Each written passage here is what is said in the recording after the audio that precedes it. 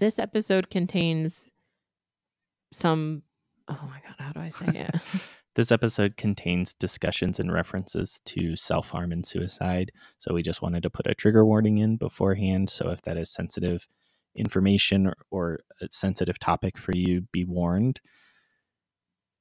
And we also just wanted to throw in there that if you are struggling or know someone who's struggling, we wanted to throw in the Suicide Prevention Lifeline, which is a easy 3-digit code you can enter in your phone at 988.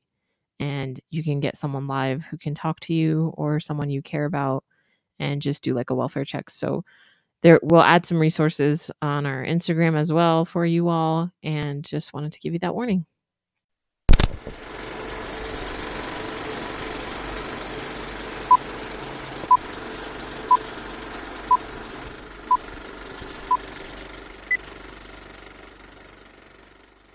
Hey, what's up, guys? This is Box Office Brunch. We're your hosts. I'm David. And I'm Rita. And we're back.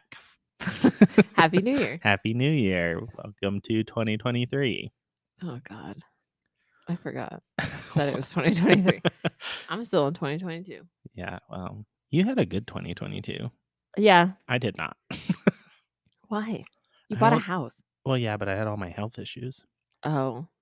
So it could have been worse. Yeah, true. Yeah. It was mixed. Yours was like really good though. I quit my job. And started a new job? You started down a new career path? Mm-hmm. I would argue that I work harder now than I did before though. Yeah, I told you that was going to happen. Yeah. I'm constantly busy. Yeah. Ask David. But mentally and everything, it's way better for you. It's not as mentally taxing, but it definitely takes up a lot more of my time. Yeah. Then. But it's not as it's soul not like sucking. Yeah. So congratulations on your 2022. Thanks. You still have to give me 8 to 10 business days to make plans with me. But I tell people like 3 months. Oh, do for it 3 me? months in advance. Yeah. Oh. Like we need to plan stuff. Oh, like we need to plan. Yeah, like with Rachel, I was like, Yeah. we need to get something on the books for your birthday in March, because if we don't, then you're going to get booked out. Yeah, I know. And then I was like, please throw out dates. And Rachel's like, bless your heart, you think I'm busy. And I'm like, no, like you need to throw out dates because otherwise, like... Well, that's why I told her. That's why I sent that gif about like humpy birthday. I was like, do something for your birthday. Yeah. So anyways, what are we reviewing today? Well, we should talk about the season. Yeah. So we've been talking about it for a while, but now we're going to start doing seasons, and we're going to just try to be a little bit less strict on ourselves. And we already kind of took this less strict route for the podcast itself and the contents of the podcast and the editing and everything. And so we're going to go into these seasons where they're sort of going to go for an indefinite amount of time. We'll know before we start the season, but it's not like every season is going to be 4 episodes or every season is going to be 2 months or whatever. We're going to do kind of however much time we feel like that season deserves. And we're going to try to give it that much time. And then we're going to take a break. Try not to get burnt out. So our first season is on Robin Williams movies. Yes. So we have selected 8 movies. We won't tell you what they are right now. No. But we have 8 movies, so 2 months worth of content. And today we're doing Mrs. Doubtfire. Yay. Which is a classic for both of us. We both grew up with this movie. There's a lot of nostalgia with it. Yeah. And then I also just think that Robin Williams is probably one of the actors that has meant the most to me growing up. And I text Rita because I was watching all the previews and trailers for the movies that we're going to review, and I was getting like really emotional. So I'm going to try not to get too emotional for this episode or any of the episodes going forward because I have issues, Rita. Okay. But this is something that does hit very close to home for both of us, I think. Yeah. And so we're really hoping, if you saw our Instagram post, we're really hoping that we're able to do this man justice because he deserves it. I think that he has his career and his comedy and everything have really touched a lot of people and meant a lot to a lot of people. Yeah. So today we're talking about Mrs. Doubtfire. Heck yeah. What a way to start. Yeah. So. And what did we do? Right. David's a hot mess. I'm a hot mess this morning. Today we actually made our own brunch. We made some. David did. I sat here 'cause Rita I'm buttered cold. some croissants though. That sounds like inappropriate. No, Rita she actually buttered did. those croissants. Yeah. So we made some like bacon, egg, and cheese croissants, except I forgot to put cheese on mine. David was like a hot mess. Like he pulls out the eggs and he's like, "How long are eggs good for?" And I'm like, "Well, what's the sell by date?" And he's like, "November 12th." And I'm like, no." We did not use those, by the way. And then he's like, "What about December 12th?" And so then we looked up the water trick with the eggs. So hopefully we didn't Yeah. just give ourselves food poisoning. Yeah. We cooked all the bacteria out of them anyways, so it's fine. And then yeah, he's like, "How long does bacon take to bake?" And I'm like, I didn't ask you that. I just looked it up. "Yeah, but you said it out loud while you were googling it." And I was like, "Oh, this is gonna." I think he underestimated how long this would I take did. him. I did. But I also have been literally burned in the past cooking bacon on the stove, so I will not do it again. It's actually, I think it's better in the I oven. think it's better in the That's the oven. only way I cook Plus, bacon. I bought these like they're like cooling racks, but also cooking racks. Yeah. So that definitely helps with cooking bacon. Also, just then your house doesn't smell like I beg to bacon. differ. My house grease. definitely smelled because that bacon was so smoky. Yeah, but it's not as bad as if you were to do it in a frying pan. True. So Plus, we put a little brown sugar on it to make it a little candied, so it was like crispy. that's only because it smelled like shit.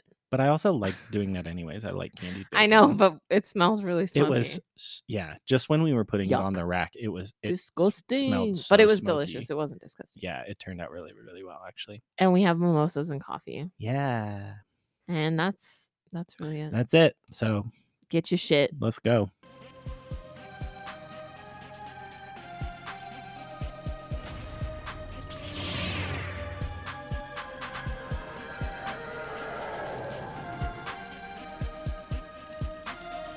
I wouldn't joke about anything else that happens here tonight.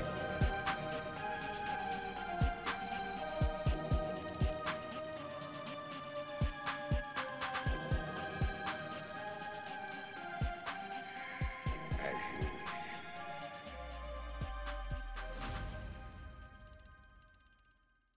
Well, since this is a Robin Williams season, we should probably talk about him. Yeah, so I wanted to just give a little bit of information about the man himself before we go into the movies and everything. So Robin Williams was born July 21st, 1951. He was obviously a comedian and actor. He was very well known for his impressions, and that's just, Improv. yeah. Big Yeah. improv. He's widely regarded as one of the greatest comedians of all time.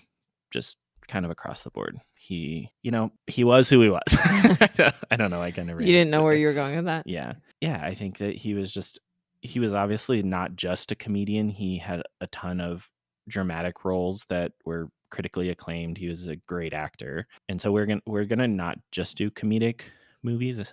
We're going to talk about some of his more serious movies, some of which I haven't even seen before, but I know are good. So Okay. Robin Williams started by doing stand-up comedy in California in the 70s, and then he kind of rose to fame. I think his first role where he started getting known was Mork and Mindy, which was a TV show where he played an alien. Mm-hmm. And then obviously he went on to have like a very successful acting career. Yeah. And I think he continued doing stand-up. I don't know for how long, but I imagine for a good portion of that, he was also doing stand-up. He won a ton of awards, Emmys, Tonys. Like, he won a Tony? No. A Tony's for musicals. Yeah. He won Emmys, Golden Globes, Screen Actors Guild Awards, Grammys. So he did a lot in his time. And unfortunately, we lost him too soon. He passed away in 2014 at the age of 63. By suicide. Mm-hmm. And it was I don't think it was like an unknown thing that he suffered from depression in his life. And I think that's one of the things that's like the saddest is a lot of the times depression is masked by comedy, and people are trying to put on a front to make it seem like everything's okay, but behind the scenes they're suffering. And Robin Williams was suffering more than we knew. Obviously, his autopsy came back and showed that he was undiagnosed with Lewy body dementia, which is a awful, awful disease where, I mean, it's dementia. But that specific kind of dementia causes problems with like sleep and cognition and So it's almost behavioral not- stuff. Suicide is always very tragic, but Right. I think it's even more tragic because he probably didn't know what was going on with him. Yeah, to a certain extent. I mean, if he had this undiagnosed thing, he was probably just suffering and didn't know what was going on. We don't know how much the Lewy body dementia played into his suicide and stuff. I'm sure it played a factor in his like reasoning and judgment and stuff like that, but we'll never know. Yeah. And it's just it is I know like a lot of people in my life during that time when it all went down and I was pretty shaken up by it. I think a lot Yeah. of people were. Yeah. I remember I had people in my life who were like, he's a celebrity. Like it doesn't matter. But I think it does matter because Yeah, I think the stigma around mental health is still pretty big. absolutely. I mean, I've definitely had conversations with people about how these like parasocial relationships that people have with celebrities nowadays, especially with social media and everything. It's a little weird when people are so connected to these celebrities that have no idea who you are and stuff. But this was one where I got it. Like this hit me. This is Mhm. probably like the one celebrity death. I'll hear about celebrities that I like dying or something, and it's sad. It's always sad, but this is one that hit me like personally. Yeah. And I guess the other thing to mention is if you yourself are struggling with those things, you're not Right. alone. Yeah, And there is a suicide helpline, 988 if you dial that, or you can go online and like chat with somebody online. absolutely. There are tons of resources and people who can help you out. And I think that that's what I hope to convey through these episodes is that a lot of people don't realize how much of a light they are to the Yeah. people that care about them. Yeah. I don't know why I'm getting emotional. Yeah. Anyways, so yeah, we're gonna talk about this guy, but also like I hope everybody can find hope in these episodes and know that like they're not alone and that he brought a lot of happiness to a lot of people and Absolutely. Absolutely. it's a shame he couldn't find that for himself. Yeah. It's true. It's very true. It's just, you're not alone. Talk to somebody, reach out to somebody. It's always worth a try. Yeah. I mean, when the alternative is nothing. Well, and check in on your people too. Right. Yeah. Like sometimes the happiest people, the ones who seem very put together may be struggling. So it's always meaningful when someone reaches out to check in. Yeah. And I think that brings us back to Mrs. Doubtfire, because the place where I got emotional during this movie was his monologue at the end when his wife is watching his show and he's answering a question from like a listener or a viewer who emailed in or mailed in, whatever it was, about like, my parents are getting divorced. Like, what do I do? And he's like, as long as you have love, everything's going to be okay. Yeah. You're not alone. Yeah, we gotta move on. We gotta start talking about the funny parts of this movie before we we're both just blubbering messes. But yes, just remember, that there's everyone has a purpose in this world, right? And life is hard and times are hard and stuff, and even when you feel like you don't matter, you matter to somebody. Yeah, you matter. That should be our slogan. You matter. You matter. So we'll get into the facts. Yes. And then, so what are the facts? So Mrs. Doubtfire was released November 24th, 1993. It's about... I was 2. I was 3 at this point. Oh, you old. Yeah. Because this was after my birthday. Yeah. 1990. So the synopsis, this is about...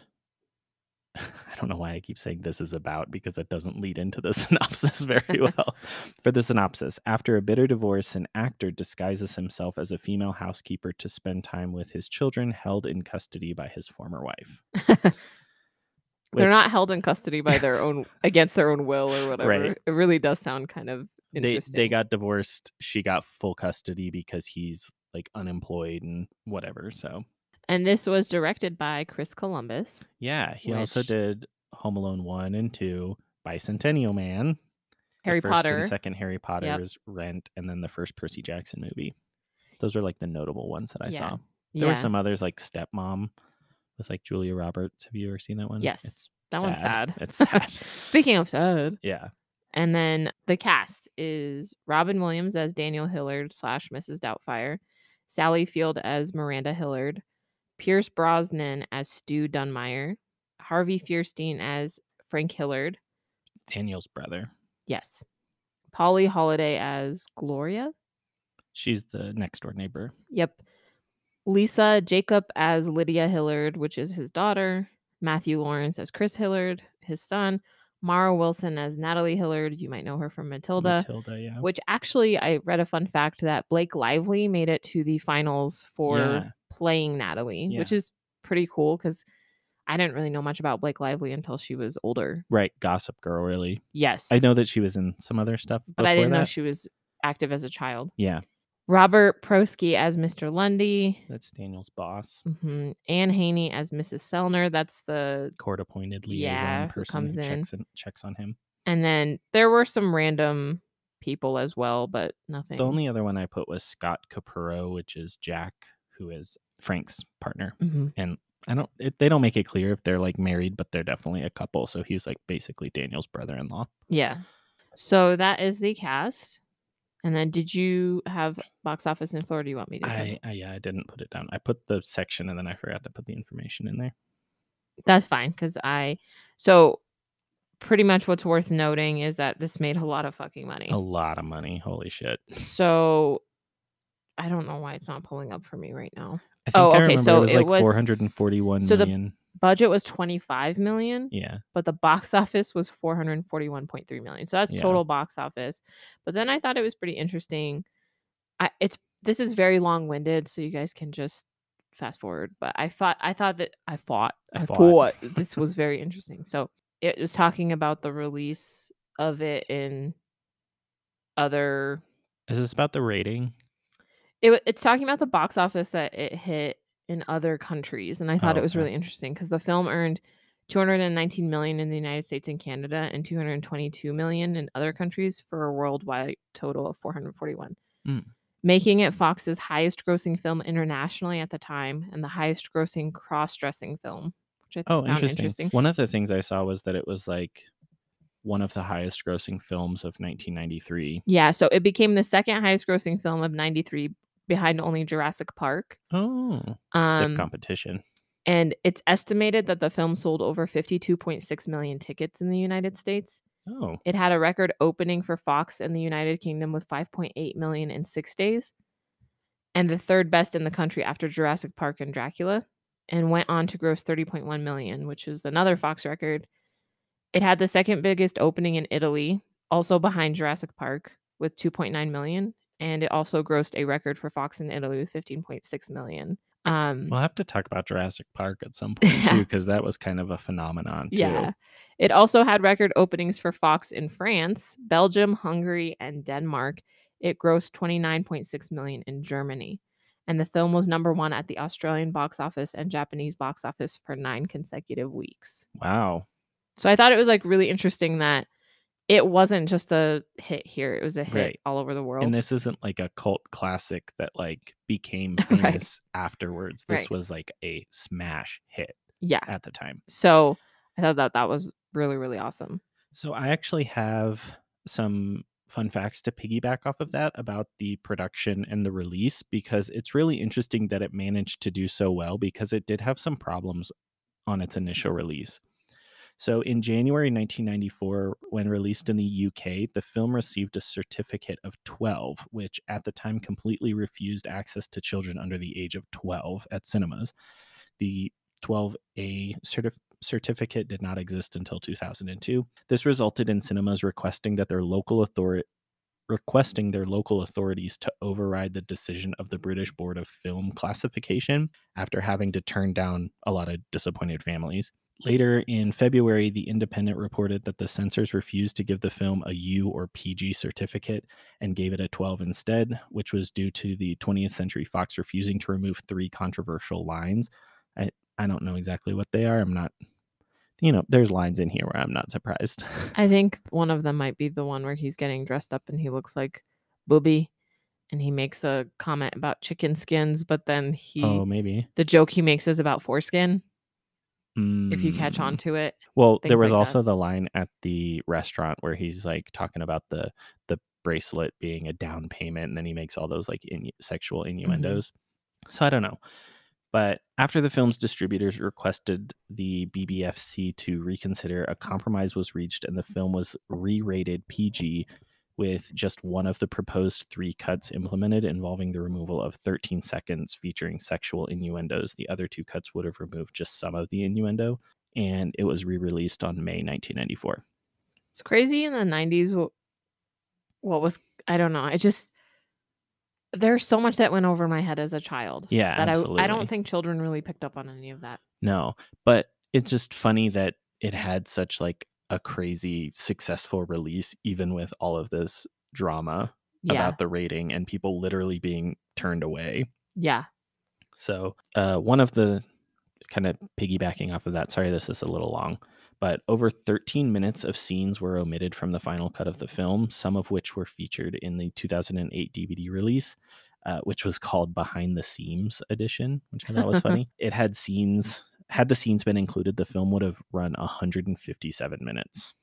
Wow. That's fucking long. That's like not as long as almost, Avatar. that's like 2.5 hours almost. Not as long as Avatar. But in 1993, yeah, that's long. That's long now. That's long now, yeah. Apparently, these scenes also included an entire subplot featuring Daniel's conflict with the neighbor, Gloria. There was like, I didn't put it all in, but there was stuff about him like killing her flowers by like spraying dog pee on them and stuff. Oh, dang. Yeah. And I can come back to the rest later when we get down to the fun facts. Okay. I did have some stuff about the casting. I did have the Blake Lively unsuccessfully auditioned for the role of Natalie. But she was pretty successful. She made it to the final call. Yeah. Warren Beatty was Anne Fine's first. She was one of the writers, I think, was the first choice to play Mrs. Doubtfire and Daniel Hillard. And then Tim Allen was also offered the role of not just Daniel, but also Stu, and turned them both down. Yeah, I really, when I read that, I thought it made Tim Allen sound snooty. Maybe. Because it was like, it stated the reason was because scheduling conflicts, but it was also because he wasn't impressed with the script. I don't think he would have done it justice anyways. He wouldn't have. It almost feels like this role was made for Robin Williams. I just think it's so interesting, especially in like the 90s and 80s, these weird casting things that led to a certain person playing the role, and it always just seemed like it worked out perfectly. I mean, I'm sure there's a ton of movies where there were things similar and then it just didn't work out as well. So, and we're only talking about the successful ones, but I don't know. Yeah. Well, either way, you done messed up, Tim Allen. No, because then Tim Allen went in to star in the Santa Claus, and that wouldn't have happened if he. So it all worked out. It's not like that he missed out and lost a career because of it. Tim Allen was obviously still, I think, very successful. So, but I think Mrs. Doubtfire is better than the Santa Claus and Home Improvement. Yeah. Together. Yeah. Well, should we watch the trailer? Yeah, let's do it. His marriage is ending. My marriage is not ending. It's just on hiatus. To put his family back together, Daniel Hillard needed a job. Do you have any special skills? I do voices. Yeah! Nancy and I are still looking for the other half of my head. Look at me right now, Moneypenny. I want to undo that bow and get to know you. Mr. Hillard, do you consider yourself humorous? I used to. And a decent home for his kids. How do you like it? Can't you just tell Mom you're sorry? But he found a way. I'm placing an ad for a housekeeper. Housekeeper? Could you make me a woman? To have both. Wow. Let's pray. Hello? Euphigenia Doubtfire. Papa's got a brand new bag.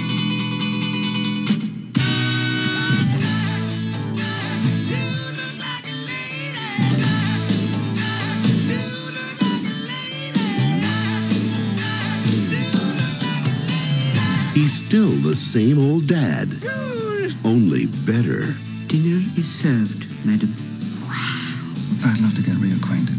Can't you see the lust in that man's eyes? Accent's a little kind of muddled there. Really? Well, so's your tan. The terrorists, they ran that way. It was a run by fruiting. This holiday season, Surprise! Robin Williams, Sally Field, Who needs a husband when I've got you?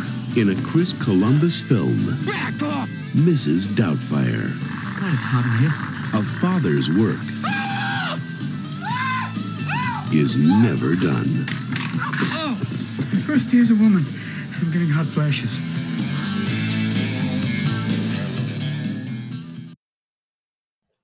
All right. Well, obviously, the trailer doesn't give much away, but No, I mean, it gives the gist of the movie away, which is all it's supposed to do. But this also isn't like a super twisty, turny movie mystery. what's so, funny is when you're a kid, you think Miranda Hillard is really mean. Yeah. And then when you're an adult, you're kind of like, well, he was really immature and Right. really not a great partner to her. Yeah. And watching it again as an adult, I appreciate that the growth is his. Like, he does grow. Yeah. But And he had to grow. She had to basically divorce him in order for him to grow. yeah. So, And that leads into one of my other fun facts about the extended scenes and stuff. One of the extended scenes takes place at the Bridges restaurant. Basically, the scenes included a scene where Daniel and Miranda fight at Lydia's spelling bee competition and a confrontation scene with Miranda and Daniel's identity, or when after Daniel's identity is revealed at the restaurant, he recovers later and comes back home to the family. So in at least one cut of the film, they end up back together. And I actually, when I was watching it yesterday, I actually really appreciate that they didn't end up back together. yeah, I think they both needed to grow separately. Yeah. And I think that kind of helps cement the message of the film, that like things don't always have to be perfect in the end, but as long as there's love and everything, then it'll be okay. I do think it was unnecessary for her to go after the kids for custody, though, because there was never any denying that he was a good dad. Right. Yeah. Like, his children adored him. Absolutely. And I think that was like the important part at the end, was that like she didn't need him, but the kids needed him. And Mhm. he's a good dad, but he's not a good husband. Right. But also I like that throughout the story, you can see him learning and bettering himself. Yeah. He learns to take better care of himself. He learns to take better care of his residents. Like, he learns to cook, and like he grows. And I like that. Yeah. I like that too. It's really hard to pick a favorite scene. I feel like Right. the whole movie is really great. I don't think there are really any bad scenes. Yeah. I mean, it's almost, I don't know how much of this is true, but it's like they just set Robin Williams free on set, and They he did. just like went crazy. So I have a fun fact about that, actually. Let me find it. So Chris Columbus was amazed how far Robin Williams took his performance. First, he played each scene as scripted 2 to 3 times, and then was allowed to improvise, or playing, as Williams called it. Columbus allowed Williams a lot of improvisation because that was where the film's funniest material came from. In fact, Columbus called it magical at times. They even filmed a PG version, a PG-13 version, and a rated R version. Oh, So interesting. yeah, but I think that's where I also would compliment Chris Columbus, is that he allowed Robin Williams to kind of make the role his own. Yeah. And a lot of that material that made it to the final film was because he allowed improvisation and didn't make him stick to a script. Yeah. I think that, yeah, I'm trying to figure out how to say this. I think that does work a lot of the time for comedians. It's funny when it becomes conflict, like it did in Four Christmases, where you've got somebody who's not a comedian or not an improv specialist or Mhm. something, and it just clashes. Yeah. I'm not totally sure Robin Williams would have been Reese Witherspoon's cup of tea. Yeah, probably not. But he also probably wouldn't have made her try to improvise. Yeah. He would have just improvised around her. Yeah. But there were a lot of scenes where that happened and the cast is reacting in real time. And so you're capturing the cast's reactions. Like when Mrs. Doubtfire loses her teeth in the glass of champagne, that wasn't planned. And so the reaction from the cast was genuine. Yeah. They were genuinely shocked that his teeth fell out. So a lot of things that were not necessarily planned. Yeah, and I definitely know that Robin Williams sort of like embodied this role. I think that was something that he tended to do, was just like really get into roles and stuff. Yeah. And first of all, the makeup for Mrs. Doubtfire apparently took 4 hours to apply. which Mm-hmm. is not the longest in compared to some of the other movies we've talked about, like The Grinch and stuff. But Williams later talked about how he used to walk through San Francisco dressed in the full makeup and costume as Mrs. Doubtfire, and on one occasion actually went to a sex shop to buy a large dildo and other toys. That's awkward. Yeah. Old ladies gotta satisfy their needs too. So, kind of piggybacking off of your getting genuine reactions and stuff, Chris Columbus actually stated in a 2015 interview that they shot with multiple cameras at once, like shooting a documentary, to capture the cast members' reaction to Williams' improv. The restaurant scene was one in particular where they were getting people genuine reactions. But I thought that was interesting. Yeah. I also, speaking on the improvisation and Chris Columbus giving Robin Williams free reign, his improvisation basically led to occasionally numerous references to works that were basically a legal headache for the movie to clear. So the scene where Daniel speaks with his wife and refers to her clothing as this lovely dances with wolves motif required legal clearance for the studio to put in the film. Associate producer Paula Dupree Pesman later kept track of every reference William made while improvising. So that's, I guess, the other thing is there are a lot of references to other things that come up in his improvisation, and to avoid a lawsuit, they basically had to either remove them or try to get every single one cleared to be used in the film. Wow. So you think a film like this, which is family friendly, comedic, would be easy to film, but it sounds like there was a lot of labor put into it. Yeah. They shot scenes 15 to 22 times sometimes because Robin Williams needed to, quote, work it out of his system, which makes me wonder if he was a little OCD. Probably. Needing to like work it out of his system. So yeah, I mean, imagine how many scenes are in the film and shooting those 15 to 22 times each. That's quite a bit of work. I wish I would have had some more information about like what the cast thought of him and stuff. I've never really heard any like negative stuff about him. I know Mara Wilson had wonderful things to say about him when he died, and just being a child actor. Yeah. And having him treat her with courtesy and be kind to her and be funny to her and try and make her laugh. Yeah. One of the fun facts that popped up while I was watching the movie was in the movie, Robin Williams gets divorced and becomes the nanny, but in real life, Robin Williams divorced his wife and married the nanny. Yikes. Yeah. Not scandalous. Not the best look. He was married 3 times, and those marriages all seemed to last, well, except for the last one. He married his widowed wife in 2011, so they were only married for 3 years, but the other ones were like 21 years or 10 years and stuff, so they were not insignificant. Yeah. I think I was actually having a conversation with a coworker today about relationships in the spotlight, because her daughter is her daughter is dating an NFL player, and just like the struggles that they go through in their relationship, just being even semi in the spotlight. And I was talking about how I always think it's really impressive whenever I find an actor or actress who's been married to the same person for like 30 years or something like that, just because it can't be easy. No. Just people suck. And just trying to have a relationship when everyone feels like they're entitled to have an opinion on your relationship is just, it's hard enough being in a regular relationship when nobody's giving their input. Oh, people give input. It's just not random strangers on the internet. It's true. People that are close to you. True. So everybody's got an opinion. Yeah. So what were some of the scenes that stood out to you? I think obviously the one where he goes to his brother and says, "What can you make me a woman?" And they put him in and all the whole different montage of him singing "Don't Rain on My Parade." Matchmaker. I've been singing that all morning.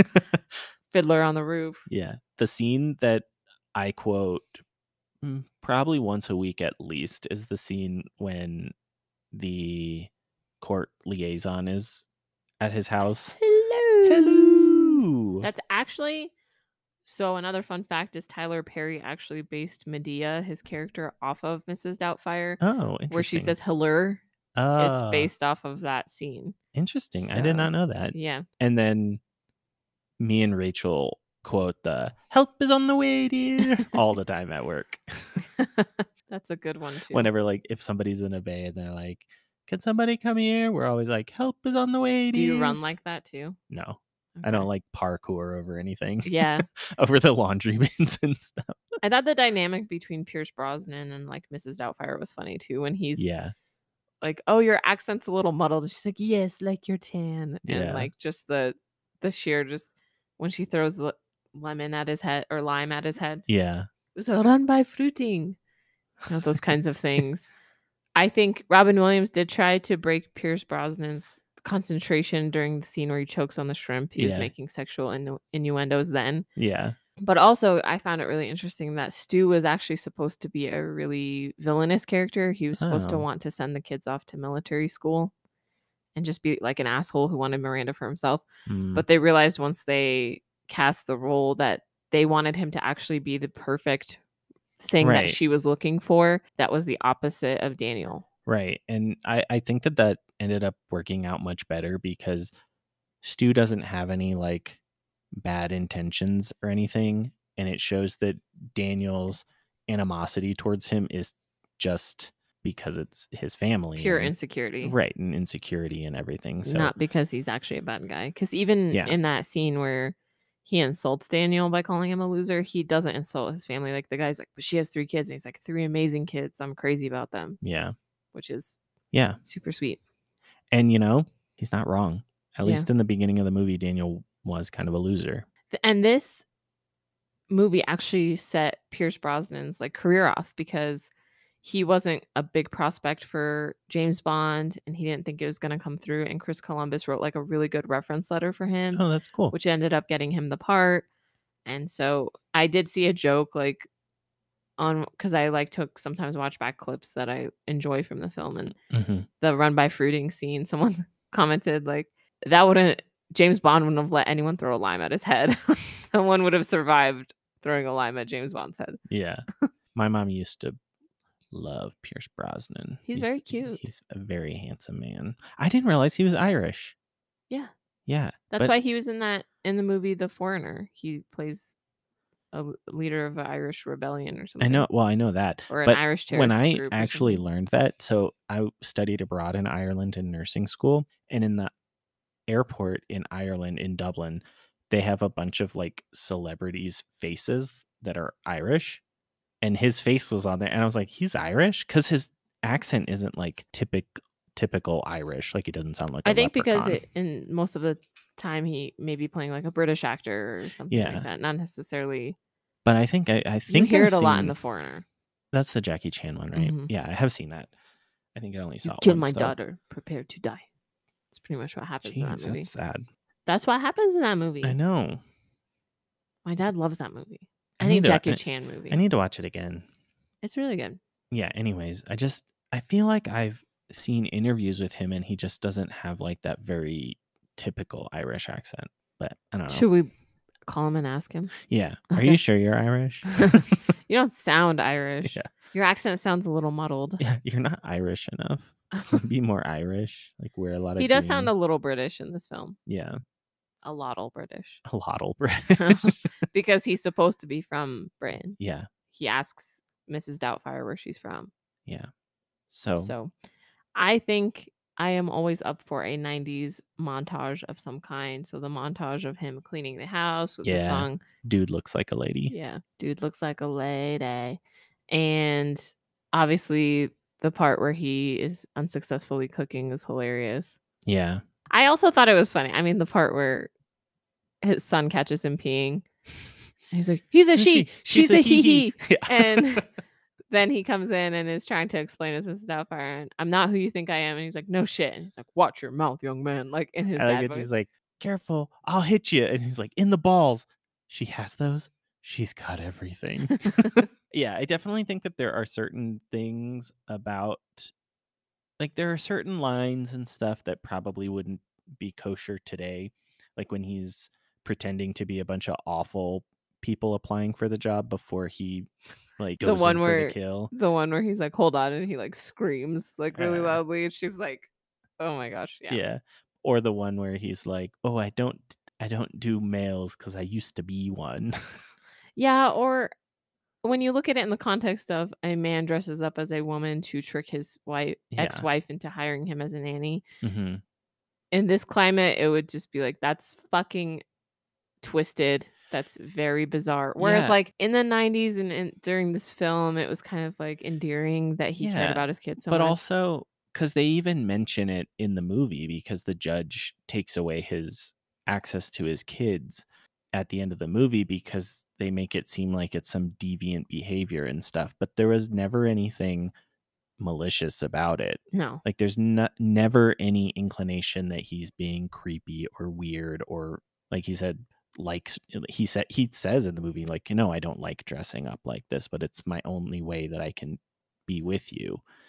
And so even in the context of the movie, I feel like if you're trying to make it weird, then you're doing that on your own because there's never anything weird about it. Yeah. And it was based off of a book, and the book was Right. supposed to be much darker. Or the Yeah. book is darker than the film. Yeah. The book has a lot more serious notes. The film was kind of lighthearted. Which is good. That's what makes it awesome. Yeah. It's a classic. This movie is great. I love it. Apparently there was a sequel that ended up getting canceled. Yeah. Well, the sequel was in talks. Yeah, and they actually wrote a script and then they had to rewrite it because Robin Williams didn't like the script. And so it just kind of got caught up, but there was no sequel to the book. Yeah, so there's no sequel to the book, and the talk of a sequel to the movie began in 2003. Mm-hmm. And then the rewrites began in like 2006. Yeah. And the film was expected to be released in late 2007, but they had further script problems, and the sequel was declared scrapped in mid-2006. The sequel story was originally said to involve Williams as Mrs. Doubtfire, moving close to his daughter's college so he could keep an eye on her. Serious discussions regarding the sequel reignited in April 2014 with an announcement that Williams and Chris Columbus would be teaming up with Fox 2000 Pictures to produce the sequel. Williams' sudden death just 4 months later ultimately sealed the project's fate once and for all, and no one replaced him. Right. Which I'm happy with. And I'm not happy, obviously, with death, but I'm happy that they Right. didn't try to recast Mrs. Doubtfire. No, you can't. I feel like you can't. Mm-mm. And I hope they don't. I hope this doesn't fall Be a into remake, the. Yeah, I yeah. hope they don't try to remake it because there's nothing other than like taking out a few lines that wouldn't be kosher if it was made today. I don't think there's anything that needs to be improved on in this. All the performances are fantastic. Yeah, the whole cast is great. Yeah. And I thought it was really interesting that Robin Williams actually came up with this character based off his nanny when he was younger. Mhm. And that's how he characterized it. Her name was Lolly. And she was found they tracked her down to a Michigan nursing home, and basically reporters and photographers flocked to the little town, and she was like really weirded out by this new by her new celebrity status. And the reporters found out Lolly had in fact been a nanny to other Hollywood celebrities, and as a result, the local newspaper and the British tabloids ran a story of Lolly with the heading "The Real Mrs. Doubtfire."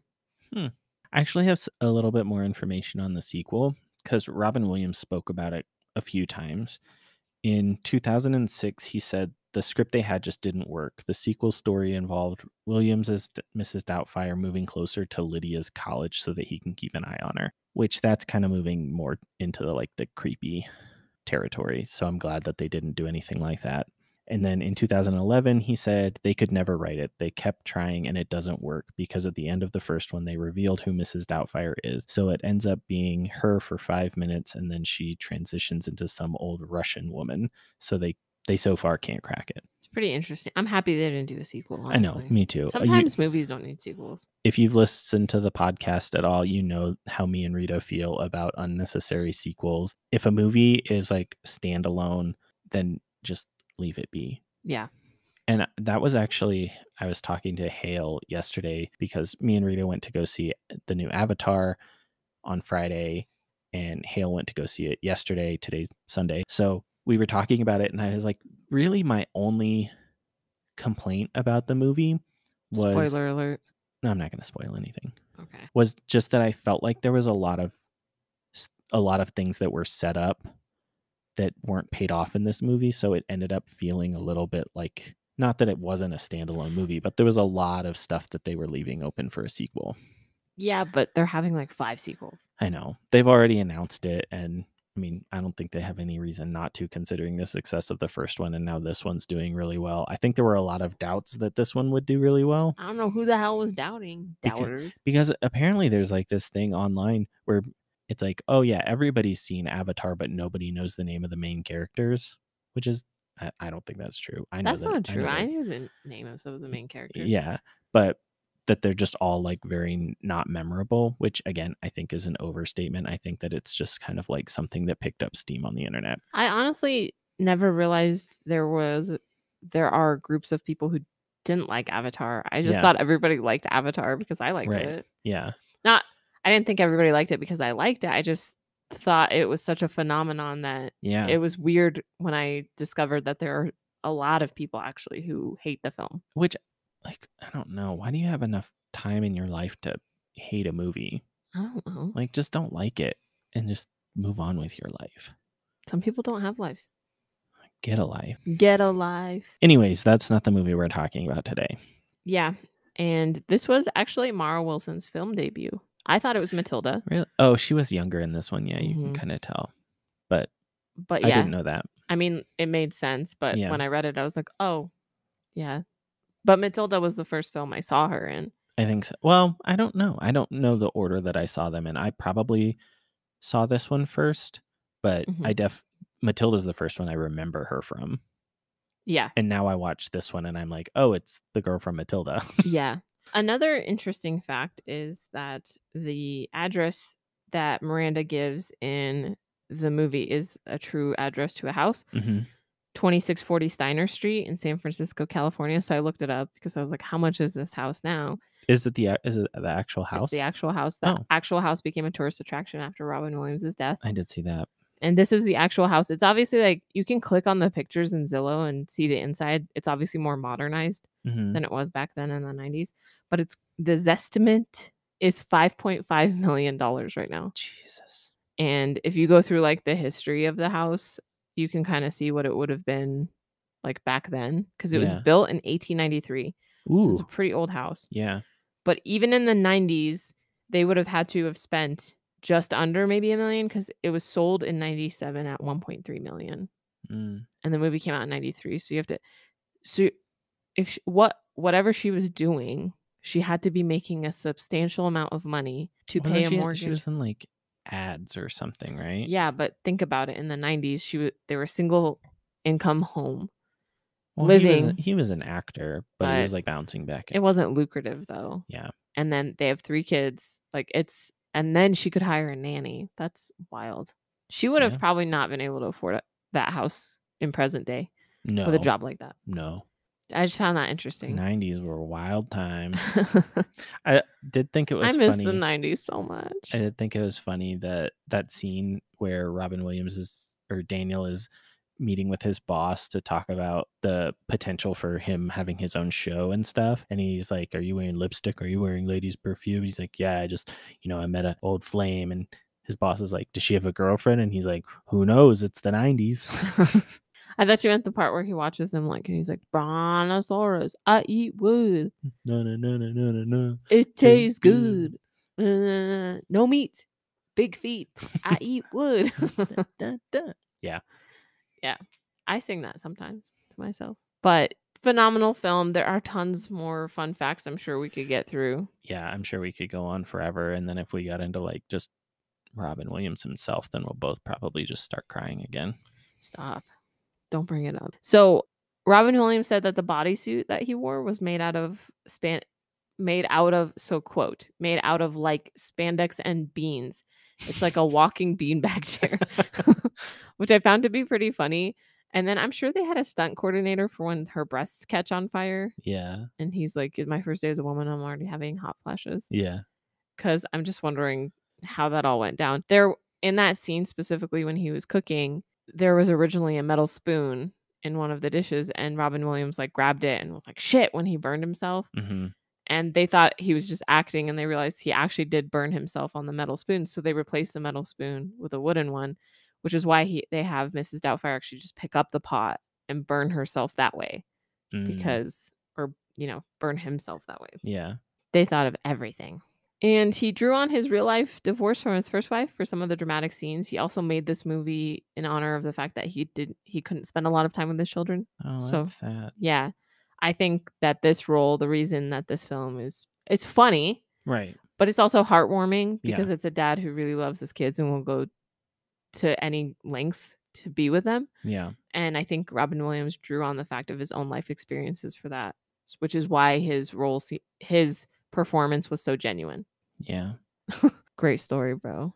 No, I was just thinking about it. It just, I don't know. Something about Robin Williams just always just hits me right in the feels. Yeah. He just seems like a very genuine person. Obviously, I don't know him. I don't know what he was like behind the scenes and stuff. He just always seemed like the kind of guy who just wanted to make people laugh. Yeah. And I mean, he did a good job in this film. I don't know anybody that hates this film. Right. Yeah, me either.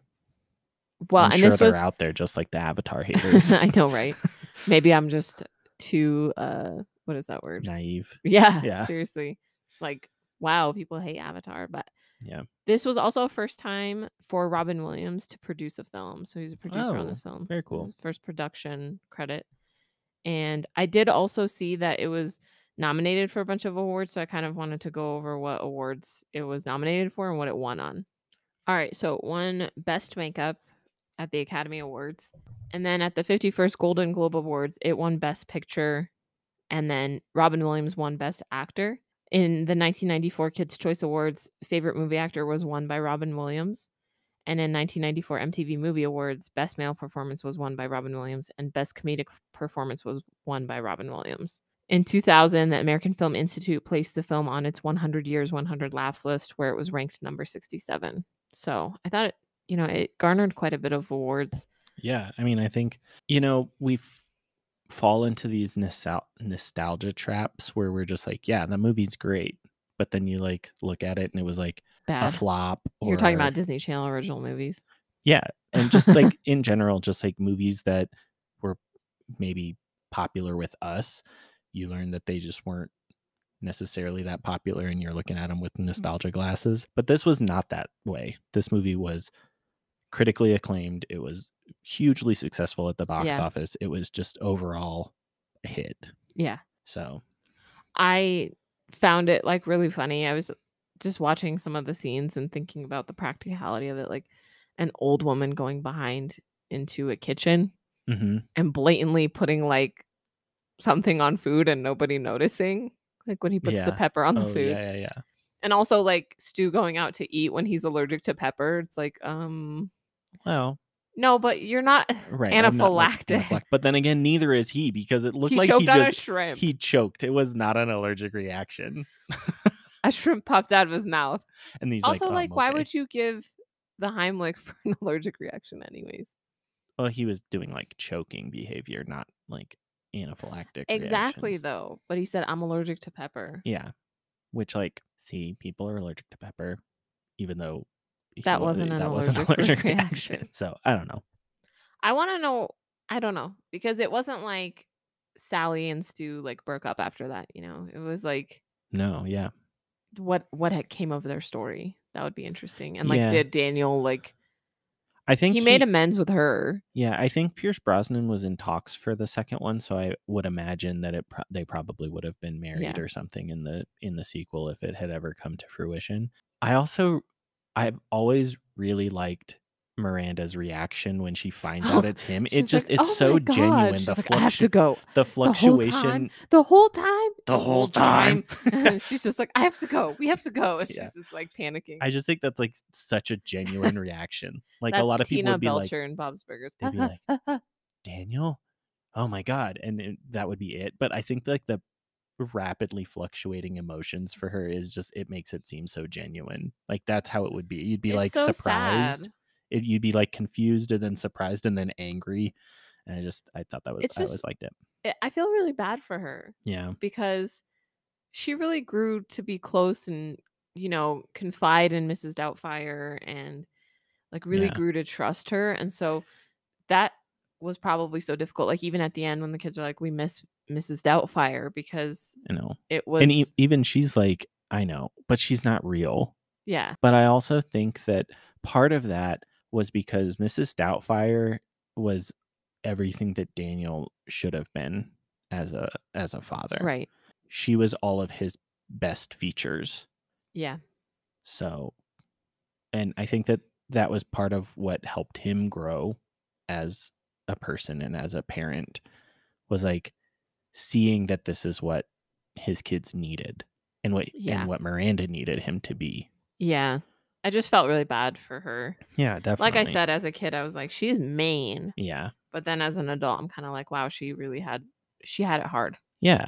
And it's like now when my mom thinking back on when my mom would be upset about chores not being done, just when like chores wouldn't be done or homework wouldn't be done, or we'd just be like causing a mess, or the house would be a mess or something, when my mom would come home from work, and she'd, just looking back on it now, the fact that she would like work 5 days a week and then come home and make dinner and do all of this stuff, like it's really hard to appreciate that as a kid. And now as somebody who works and then comes home and has to make dinner for myself, I realize that there's just days when I just don't fucking want to. Yeah, and you're like, oh, why was mom always so pissed when I didn't take the meat out of the freezer? Now you're like, oh, I'm pissed about that. Absolutely. Well, and it's crazy how the film has like a contrast. It starts with a birthday and ends with a birthday. So in the beginning, they're throwing Chris he throws Chris that extravagant birthday party that he was not supposed to because of his failing grades. Yeah. And then they end with them celebrating Miranda's birthday. Yeah. So the chaos in Miranda's life is always surrounded by birthdays. True. Yeah. I don't know. I don't know what else I can say about this movie. I love it, and I love this man. The woman or the man? Do you love Mrs. Doubtfire? Robin Williams. Okay. Yeah.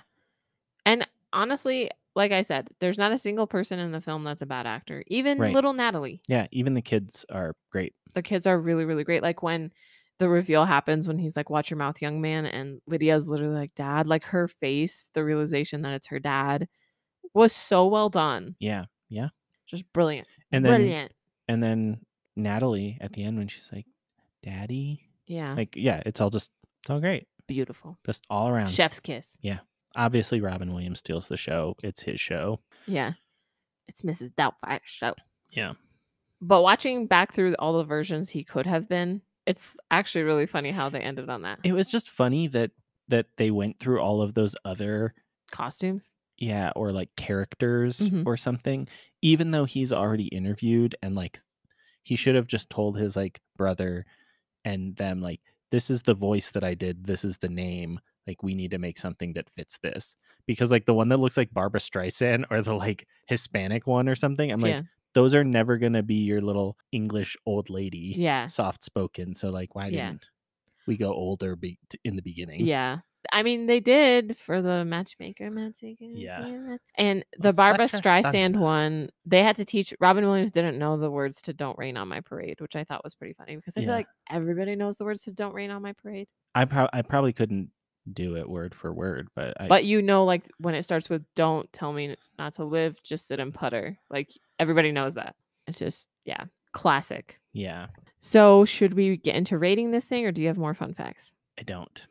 Okay. So why don't you start? So for funny, I gave this a 9. I gave it a 9. Yeah.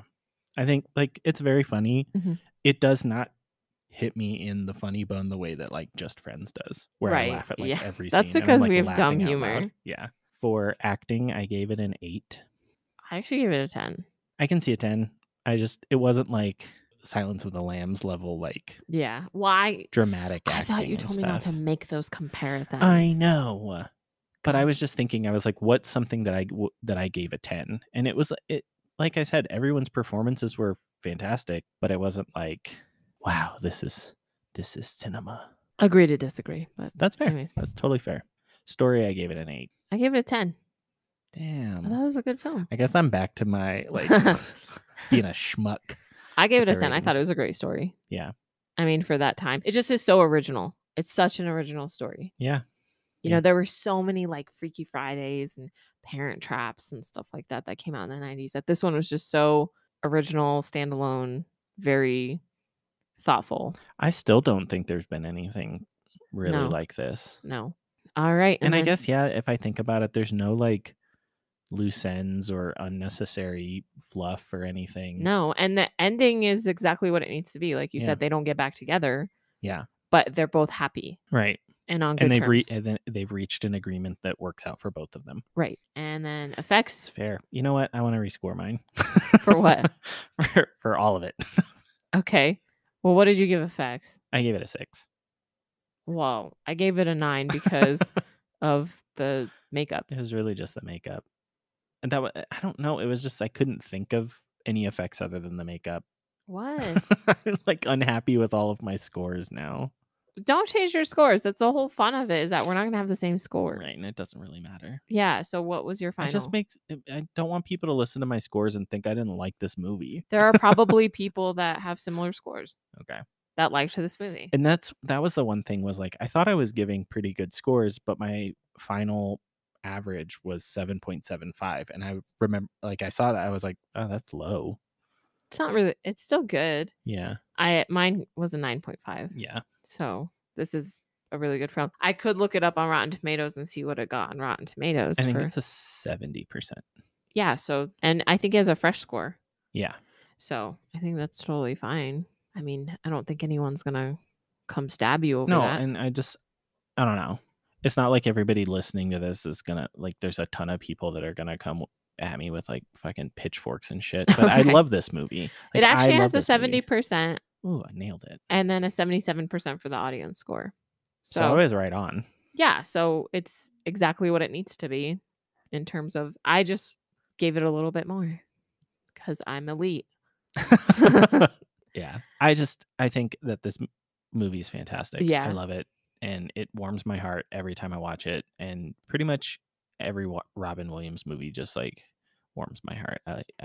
He was a very special man. And I've talked about it in the past where comedians tend to have like a shtick that eventually gets old. And I don't think his ever did. Yeah, exactly. I think it was so genuine and heartfelt that Yeah. it really resonated with a lot of people. And I just hope we're able to do him justice in Yeah. these episodes coming up. Oh, yeah. I think we will, as long as we stop crying. Yeah. David got teary too. I may have outwardly cried, but David was trying to swallow those tears back. Yeah. I've had a lot more practice swallowing my tears. All right. Well, the next film is a surprise Yeah. because we don't even know. Yeah. We don't even know yet. We are trying to coordinate to get another guest on the show. Another 2. Another 2 guests. Yeah, sorry. So depending on our schedules and their schedules and how it lines up, the films are going to come out in some kind of order that we don't know yet. So we do know what 8 movies we're doing, but we just don't know what order we're doing them in yet. It's going to be a surprise for you, and it's going to be a surprise for us. Oh, yeah. Thank you so much for listening to this episode, and we will see you next week. All right. Bye.